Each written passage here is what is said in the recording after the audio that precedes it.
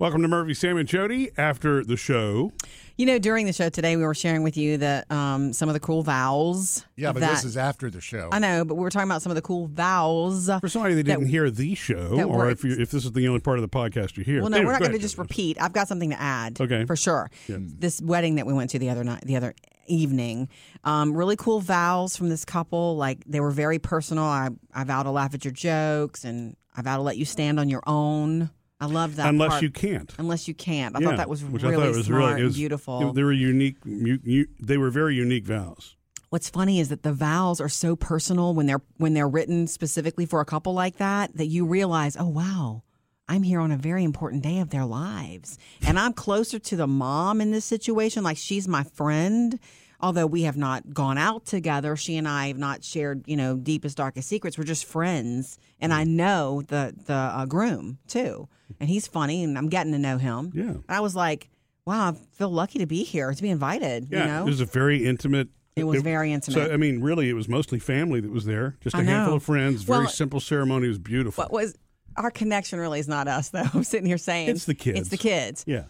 The dad, his daughter has been friends with Taylor forever, our oldest. And then the mom is the mom of the twins, Phoebe's friends, the twins, Katie and Ella.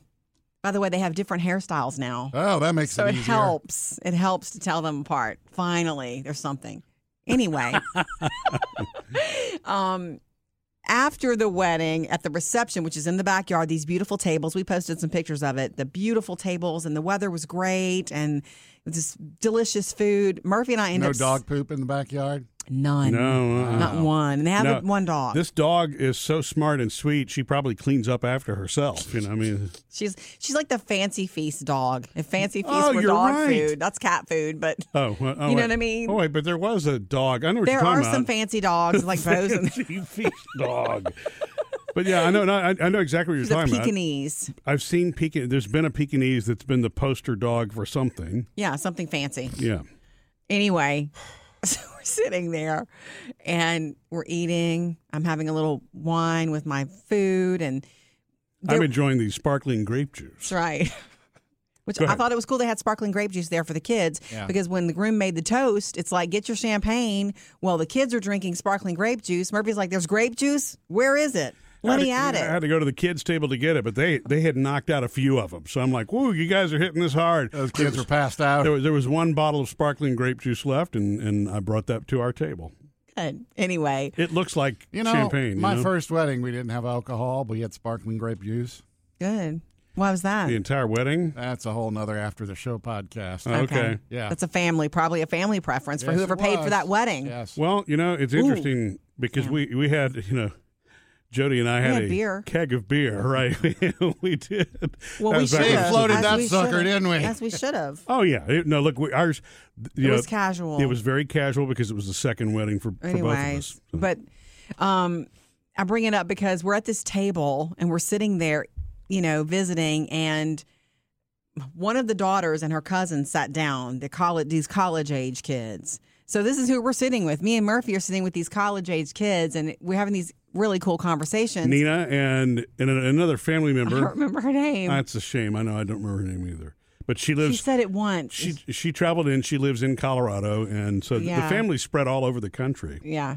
But Nina was Taylor's, or is still Taylor's friend. So anyway, I get up to go get. This is like listening to two senior citizens tell a story. Right. Nina and the other one that lives in Colorado, she travels with. Get to the point. I'm trying. I get up to get some more wine or something, and I come back to the table, and I hear Murphy, and I'm like, oh, my God, do I have to sit down and listen to this? What? He's talking to them. They're talking about the fact that they're going to be in actual classes this year instead of virtual, which is great. And this is what he says. You'll appreciate this, Sam. He's like, you'll see the pendulum swing in the other direction. They more of that human component. And I'm like, I'm going to go to the kids' table. I do not want to hear all this work jargon. Is that when they got up and left? They didn't leave. It wasn't work jargon, It felt like work jargon. I think I kept their attention, actually, You did? Yeah, I think so. You thought? Anyway, you couldn't help it. That's you being you. But I had to go find some other little table to sit at. And by the way, that wasn't the friends that I was telling that to. that was, the lady who, here we go, more of the same. The girl, the friend of the girls that they don't see very often with a really cute name. I'm sorry. What are you talking about? It starts with an M. What is her name? They haven't seen her forever, and Phoebe was Mo. Mo, that's right. Mo. I love the name Mo. It's short. You were telling her mother that. Yeah. Mo's mom was talking about...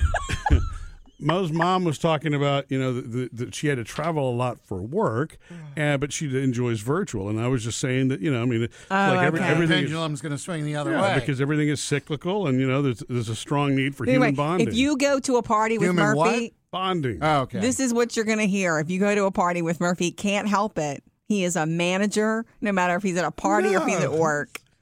Well, after 2 glasses of sparkling grape juice. Yeah. Maybe. That's too formal for you? No, I'm just picking on you. It was just funny to me that you were having that conversation with them, and I was like, oh. But I was good and quiet. I didn't say anything. You know what? But now that you say this, Jody, it's making me think, and Sam will probably agree with this. Because the conversation moved to something that was work-oriented from Mo's mom. Yeah. That's why I went into that mode, I think. I mean, I know you call it a mode, but you know what I'm saying? All of a sudden, I went into the work mindset. Yeah, you did. So I became what you call Manager Murphy. Right.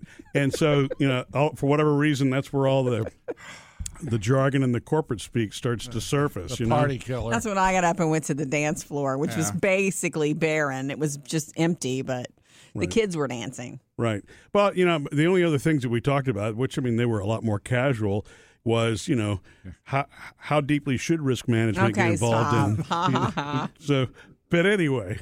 Missed any part of the show? Get it all on the Murphy, Sam, and Jody podcast.